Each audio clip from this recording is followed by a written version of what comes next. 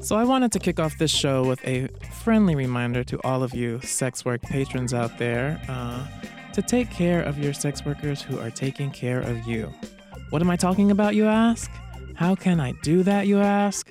Well, for today, I'm just going to go in on you boys who like to hit up the bars. And I'm going to give you the heads up. This is about to be a rant, and it is inspired by events that I participated in last weekend. Tip your go-go. If I was about to release a debut album, the name of my first single would be Tip Your Go-Go. Tip your go-go, tip your go-go, tip your motherfucking go-go. Listen, if you go to a bar, and especially if you go to a bar with no cover, and they have a go-go boy or boys present for your viewing pleasure, give them $1. And if they are up on that shadow box and they are really twerking for a Birkin, spice up your life and give them $2. If you feel the need to drill a hole through them, with your eyeballs of course, by all means, they are there for you to fawn over, but give them $1. If perchance you would like to take it a step further and actually touch said go-go, never, and I mean never, touch them if you don't have money in your hand. We have all heard the phrase, if it don't make dollars, it don't make sense. So one would think that this is something that doesn't need to be said, but trust, it really needs to be said. For those of you who don't know, which is probably most people because how could you, go-go's get a base pay.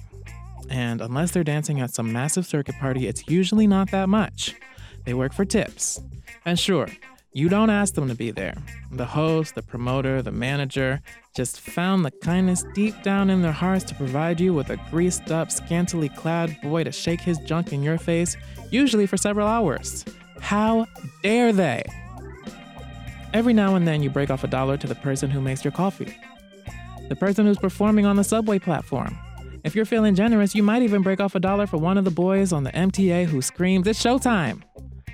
If everyone who walked through the bar broke off $1 to the go-go who is shaking his dick and ass in your face to songs he probably doesn't even like, it would be a great night. Now I know what some of you are thinking, but I'm too shy. And that's valid. I know how it can feel like a spotlight is on you, and Britney Spears is playing in the background, and all of a sudden you catch the Holy Ghost and think, okay, I'm gonna do this. And you step in front of that go-go boy, and he squats down in front of you in slow motion, legs wide open, looking like Lil' Kim's first album cover. Is he gonna wanna make small talk with me? Oh my God, what am I gonna say? Everyone is looking at me with his dick in my face. Where should I put the $1? What if I accidentally give him a paper cut on his foreskin? Is he uncut? Oh my God, I hope he's uncut. If you are that person, you have two options. One, run that $1 to your homegirl who don't give a fuck so they can go give him a tip. Or two, realize that it is 2019 and we live in the Twilight Zone Black Mirror era where Donald J. Trump is our president, Mike Pence is our vice president. There are still 73 countries where it is illegal to be an out and proud card-carrying faggot like myself. And God only knows what rights and protections we might have rolled back on us tomorrow. So fold up that $1 and say it loud. I like this dick and I'm proud. Hashtag tip your go-go. Ladies and gentlemen, my name is Tomic 2.0 and you are listening to Sex Work. On today's episode, we have the multi-talented, gentle giant Bryan Knight here to talk about his journey through his career in porn and how he has integrated that into his comic book series, Velvet Collar. Welcome, Bryan. How are you? I'm good, Tomic. How are you? Doing great. Thank you for being here for my second episode. I'm very appreciative of you making the trek. You came a long way. I mean, I guess it didn't seem that long on the train, but where'd you come from? I have a place in the Upper East Side. Yeah. It sounds a lot fancier than it is, but I happened to get one of the last rent-stabilized apartments in New York. Oh, awesome. So I have the Park Avenue address with the Chinatown building. I know several people like that. How do you like Upper East Side though? I love that there are no garbage trucks on my street, and the loudest it gets are the Sunday church bells or when the kids get out of school. So it's very civilized. Yeah. I love being next to the museums. Okay. So I just went to the Met. There were a lot of great exhibits. I can go every day when I'm home. Word. Mm-hmm. And all the other museums. Do you have a New York Public Library card? I don't. You don't? I haven't used it in forever. I just realized that if you have a New York Public Library card, you get free access to online courses in a number of different studies. Yes, and you get free access to a lot of museums. I was not aware of that. Most people are not. I am a recessionista, maxinista, all the save money on that ass Easter. I know all the tips and tricks to do shit for free in this city, which really works out great when you have friends to come visit and stuff like that. Absolutely. Yeah. So, Bryan, we met on the internets. Not on the apps, not on the grid like a lot of people would think. You actually emailed me and you asked me to be a participant or a character in your comic book series, Velvet Collar. You want to tell us about that? Sure. Well, first I reached out to you because I loved the way you spoke and how you carried yourself. You were clearly intelligent and you're beautiful. Oh, you're sweet.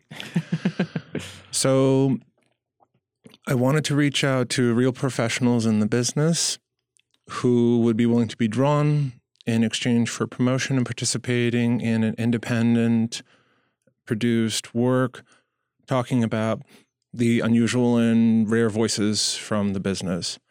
And not every story that your character drawn is yours, but the character will be carrying forward narratives in the story for entertainment purposes. So sometimes a character drawn from a real person is a composite of different experiences from one or two different professionals, and they get to act out those events.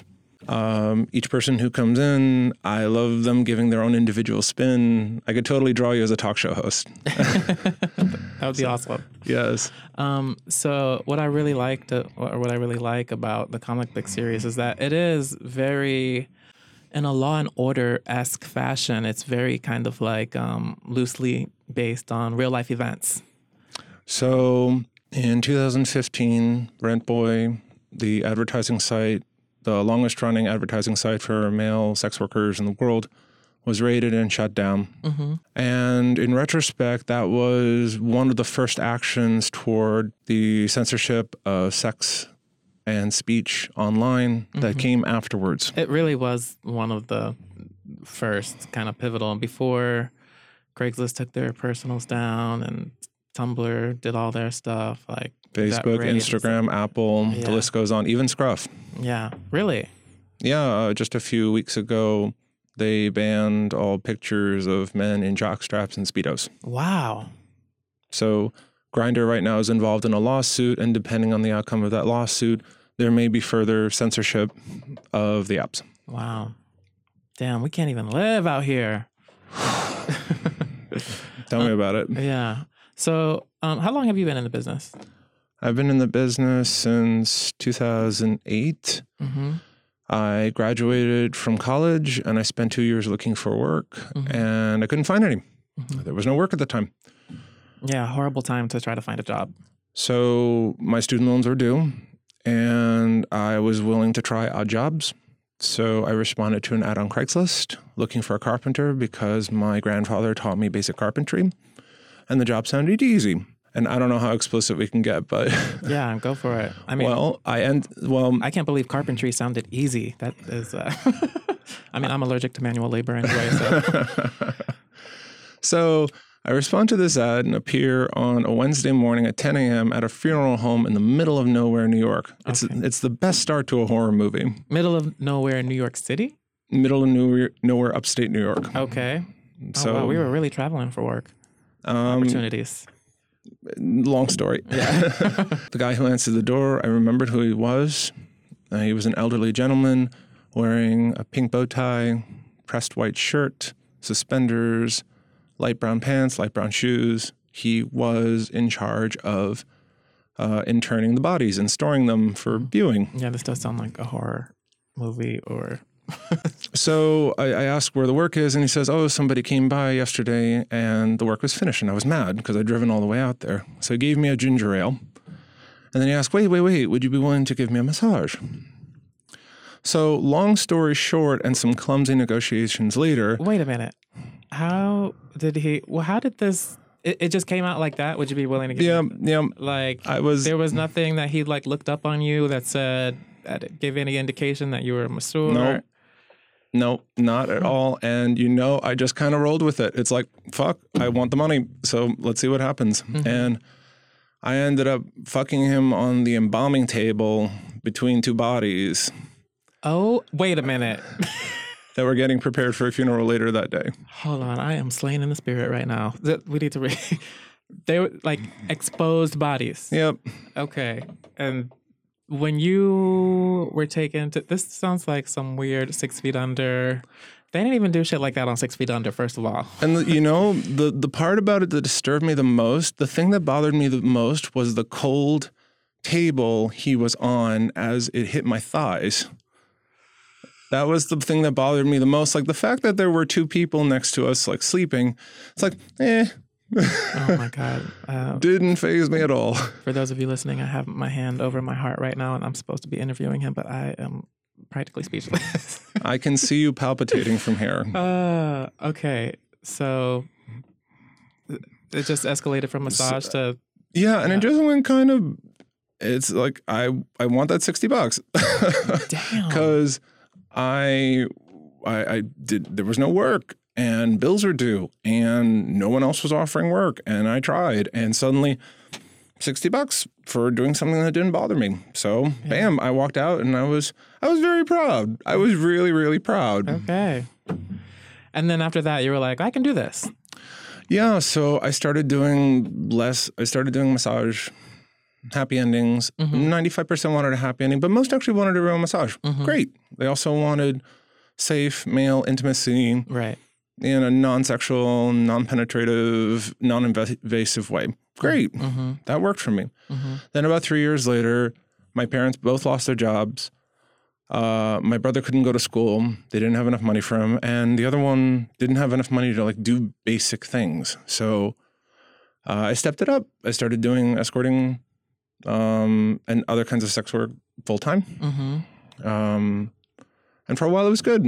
For a while it was really good. Yeah. So I helped my family. I wonder if there's a statistic for how many people turned to sex work during that great, horrible recession in that period of where you turned to it. Because I remember I was looking for a job too. This is when I tried to move to New York the first time in 2009. And I would look on Craigslist for jobs, waiting tables or in a salon. And I would show up to these job calls and it would be a million people there. And they'd be like, oh, we have 6 positions open or something like that. It's just like, I can see how a lot of people would turn, to sex work to get some coin. Because that's pretty, depending on the type of clientele you have, it could be kind of recession proof. Well, it was. Yeah. It was. Yeah. Now it's a bit of a struggle. So, it's a large. I mean, well, it's interesting now, and this is something that you kind of touch on in the new comic. The second one is is how the censorship. And how that affects sex workers and advertising and all that kind of thing, and how you can really lose clients and lose money. It was tough to balance because there was a lot of ground to cover, a lot to catch up on.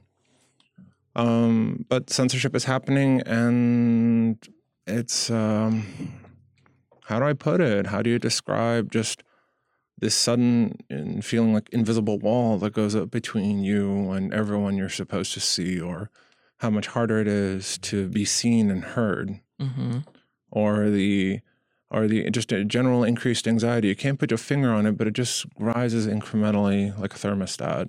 Yeah. Until you're suddenly in the middle of it, and then you're not sure what the future is. And never mind just for my work, never mind for making money. I mean, what's happening for everybody else? I mean, censorship scares me. I love being able to talk about things openly and freely.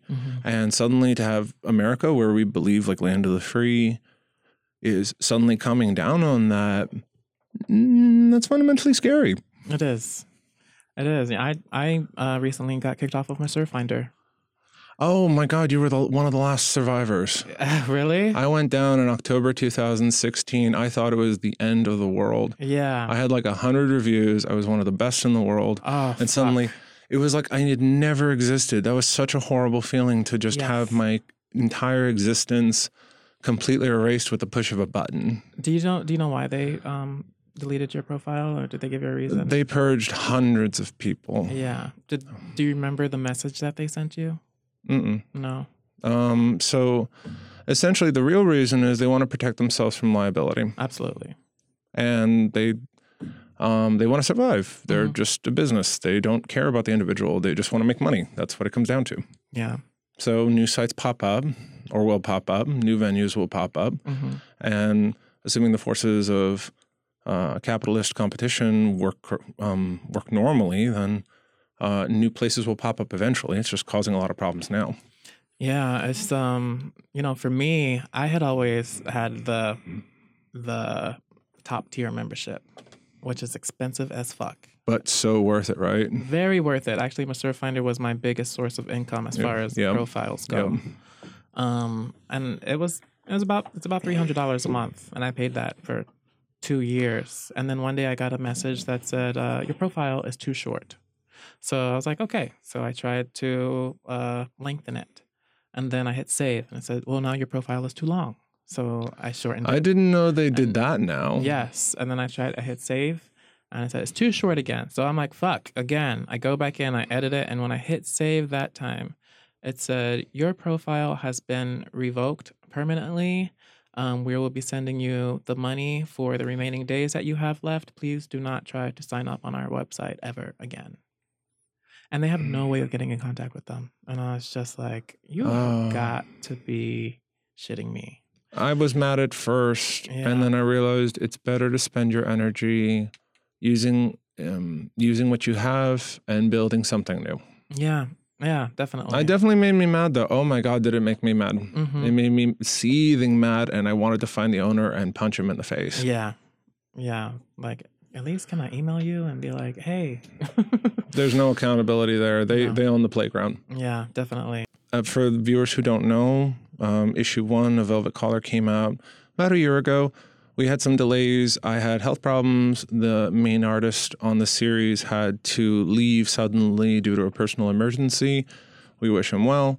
It took some time to find a new artist to come and finish the work, specifically the rest of the inking and the coloring. And now, because of the success of the first one, and hopefully the second one, we'll be able to have more artists from around the world in the wings to share the burden, so to speak. Because tell us about that success of the first one, actually, because I was really surprised to see how amazingly well your Kickstarter did. Yeah, I was very pleased. I talked to everyone. I let everyone know the Kickstarter was happening. It involved a lot of people. It involved a lot of their friends, people they supported. So all the pieces were there. Great art, original storytelling, memorable writing, and real people that you could talk to and also enjoy and interact with. I believe part of my success in comics and creative work is going to be reaching out to real people and having them interact and having the community directly participate. So which is why, in part, I wanted to ask real people to come in. Yeah.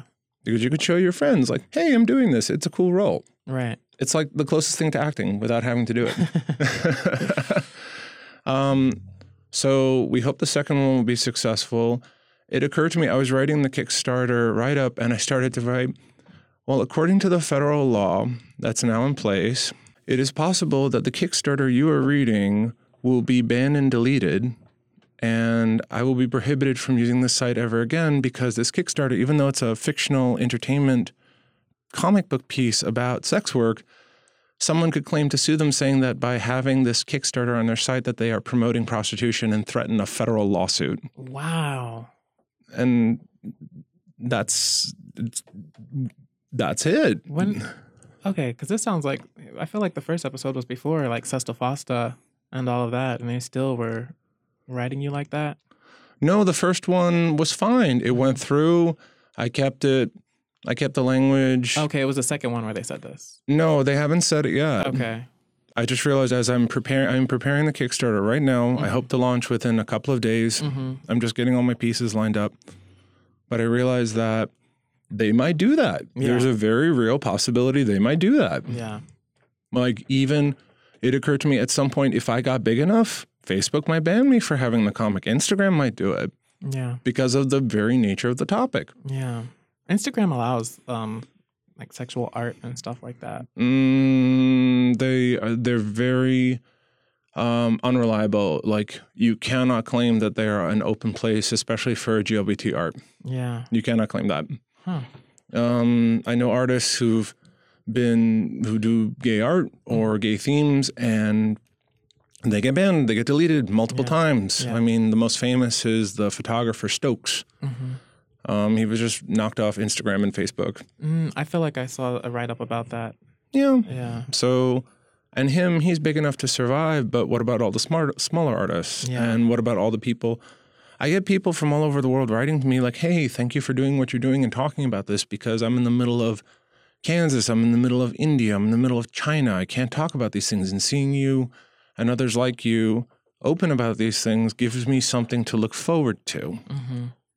Yeah, that's actually true. That now that you mentioned that, I remember that I have a friend who's an artist, and sometimes I do like the drink and draws, like where I do the nude modeling and have all these different artists. I do it at Leslie Lohman, which is like the artists there are amazing. And there's this one guy, he had like 120,000 followers, and all he posted was his like erotic gay art. And he said within like 3 weeks, he felt like it was somebody who was like mad at him or something, just kept reporting and reporting. He said he had the most reports in like a couple week period than he ever had in his whole. And he got deleted. And I remember looking for him and being like, oh my God, where did he go? Was this Anthony Gonzalez? Yes. Yeah, I love him. Yeah. So, yeah. Yeah. Yeah. It's just like, I wanted to pour one out for him. Next time I saw him, I gave him a hug. Like, it sucks. I had an Instagram deleted with like practically no followers, and I was mad about it. Yeah. I mean, no followers compared to 120,000, like, it's just, I have been saving all my contacts, emails, just in backups, just in case. In case. It's just an extra preparation. So in issue 1, it's based on actual events told from the perspective of 5 sex workers from a diverse background. They each are archetypes representing a wide range of experiences coming together to become the next cover models, ironically, on the day that the advertising agency is shut down. Right. So it leaves their futures in question. Come forward to issue 2, the characters come back together, and they're called back for a mysterious reason. And they share about their lives and about how they have moved forward both as normal people and as professionals. Issue 2 is exciting. Yeah. Issue 1 is great, but the trajectory that you have taken on issue 2 is completely different than the first issue. And I feel like it's like, you turned these sex working protagonists into, Charlie's Angels. Pretty close.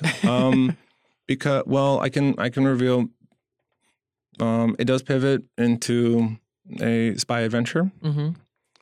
I asked myself, why was the Fed interested in Rent Boy in the first place? And I used that question to imagine what would happen.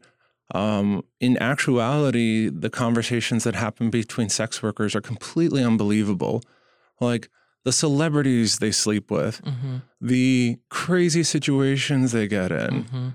I mean, just they're unbelievable. I couldn't have stacks of them. So at first I had to decide, all right, am I going to stick with like more real stuff? You can't see me, I'm making quotation marks. More real stuff, or to get to the essence of the truth, which is the wild, unexpected, weird world that we inhabit. Mm-hmm. Sometimes you have just banal days of just normal working and nothing happens. And sometimes amazing things or terrible things happen all at once. Yeah. So in issue 2, we have our 5 main characters. We have a couple of returning faces. Mm-hmm. I love Gail. I loved writing her so much. That was awesome. She made like the biggest bomb in issue 1. It's like, I loved it. I just I love writing her. She's like, I write her like this super smart, amazing girl because I like strong girls. Mm-hmm. Don't we all? Netflix always asks me, do you want to see shows with a strong female lead? I'm like, bitch, you don't know me. We introduce also 4 new performers who play characters. Seth Knight, who's based here in New York, he plays a quick cameo. Mm-hmm. He'll be returning later in the series. I didn't find a problem including his character in one issue as one role and then occurring in another issue as another role because I've watched a lot of American Horror Story. I'm sorry. Yeah. After seeing Sarah Paulson going through like 50 costume changes, like, you know what? If they can do it, I can do it. Yeah.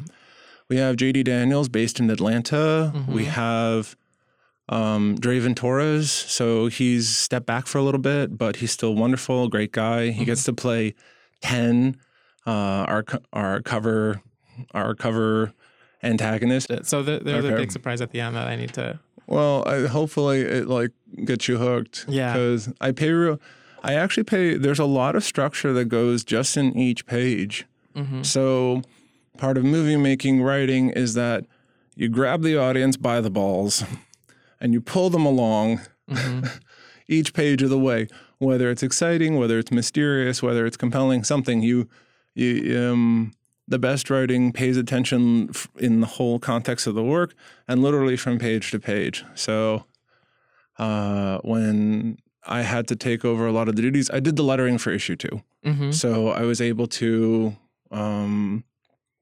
all the lettering you see, I had to learn InDesign. Wow. So I'm obsessing over small details, like literally moving balloons and words over like 1,000th of an inch. Yeah. I love InDesign. Oh my God. I wish I discovered it years ago. It is, I was using a rock and chisel before. It was such a glorious discovery. Yeah. So in issue 2, we summarize what's happened to the characters since then, and we find out why they've been called to this place under mysterious circumstances, and we get our answer for why Rent Boy was targeted. And the characters have to make big decisions because, unfortunately, a lot of sex workers make decisions that leave them vulnerable. Mm-hmm. Like when we were at the Decrim meeting a few weeks ago, I was surprised to learn that it was a Class B felony to offer support to a known sex worker. So if, for example, let's say a landlord finds out that there's a worker living in their apartment building, they could get slapped with a felony for knowingly having that tenant. So that's why they kick them out. Mm-hmm. So homelessness, loss of housing is a very real threat to a lot of workers. Wow. I came in late. I must have missed that part. So So while the characters are in a fictional story, all their motivations are real. Like one character decides to participate in the future events because he's been kicked out because somebody tipped off the landlord and got him kicked out of his house. Mm-hmm. So he's acting because if he doesn't act, he may never be able to get another apartment again. Right. So that's a very visceral thing. Another character, whether you agree with it or not, sometimes there's drug sales. Mm-hmm. We know when pot was sold, cocaine, steroids. So that happens a lot. Mm-hmm. And sometimes you're caught. And I've known a few professionals who were caught and did time and had those ankle bracelets and curfews to be home under house arrest. Wow. So they were just trying to make a little side hustle because they're already doing something that is in the legal gray area. Mm-hmm. And they got caught. And once they got caught, they were fucked. Right. So characters acting like, I got caught, I got to do something so I don't go to jail. Mm-hmm. Yeah. So while they may do amazing, unbelievable things, all their motivations and thoughts and goals are based in the experiences and needs of real workers that I know personally and who have shared their stories with me. My goal is to never overshadow the people and their viewpoints with whatever amazing thing is going on. The stories of the people come first. Cool. Am I going to be a podcaster in issue 3? Well, you don't appear until issue 4. Okay. I wrote you in a really cool role, but as we got closer, and my writing changed, as I said earlier. The writing changed as current events came in, as more perspectives came in, as I had some time to think about dialogue that was authentic. Because originally I wrote it from an angry reactionist perspective, and people should be angry, and it should inform their power to persist against forces that are taking away their rights or making them unsafe. And I realized in order to reach people and have them understand, which I think was the priority, it was to look past the initial anger and defiance and go down to the heart of the matter. Like, a character's pissed off, fine, but why is he pissed off? He's going to lose his home. And there are other people making decisions for him that are putting his life in jeopardy. And he feels out of control. So this isn't just pissed and angry. This is someone scared for not having a place to live. So I focused on that. You can be still angry and funny and pissy and punkish, but I had to always keep sight of what they were really feeling and the real needs that they had. And not just make it, what's the word? Cardboard, pantomime, melodramatic. Yeah, I think you did a really good job with the character development. Like, they're all, multidimensional. Is there a character that stood out to you? Is his name Storm? Yes. Yeah. I think it's interesting because he's, has a wife and kid, and that's an interesting perspective to show. That's definitely not someone I know. Well, Storm, there were a few challenges, and I see some challenges that I've been able to work through in future work. I wanted to keep him as a real person. So I wanted to keep him as a real person above all. So you'll have to read the series to find out. Yeah. Awesome. Quick question. How did you always I always wonder, when did you know you could draw? Because I suck at drawing, and how much did you put into progressing your art? Well, to clarify, I am not doing the drawing for the series. Okay. I am doing the writing. I'm doing all the logistics behind the scenes. I am getting all the legal forms. I'm finding the money to pay the artist because art is very difficult. It is very time consuming, and they need money to live and a fair wage. Yeah. So my skills lie in reaching an audience, taking the story, getting it made, and making sure everybody gets what they need. Awesome. So that's my specific skill set. Yeah. Nice. I draw personally, but not nearly as good as the artists who I'm working with. Okay, the art is amazing. Yes, Dave did a great job. So just as a shout out, I'm sorry to interrupt, but in issue 2, Dave did most of the line work. And a new artist named Byron Powers out of the UK did most of the coloring. An artist in Coney Island named Pup Tut finished the rest of the inking. So I wanted to give a shout out to them thank you for really picking up the pieces when I needed help. Love them, want to keep working with them. And all the artists and all the Kickstarter fans and everyone since who's shown support. I want to say thank you, right now. Thank you so much for helping make this happen.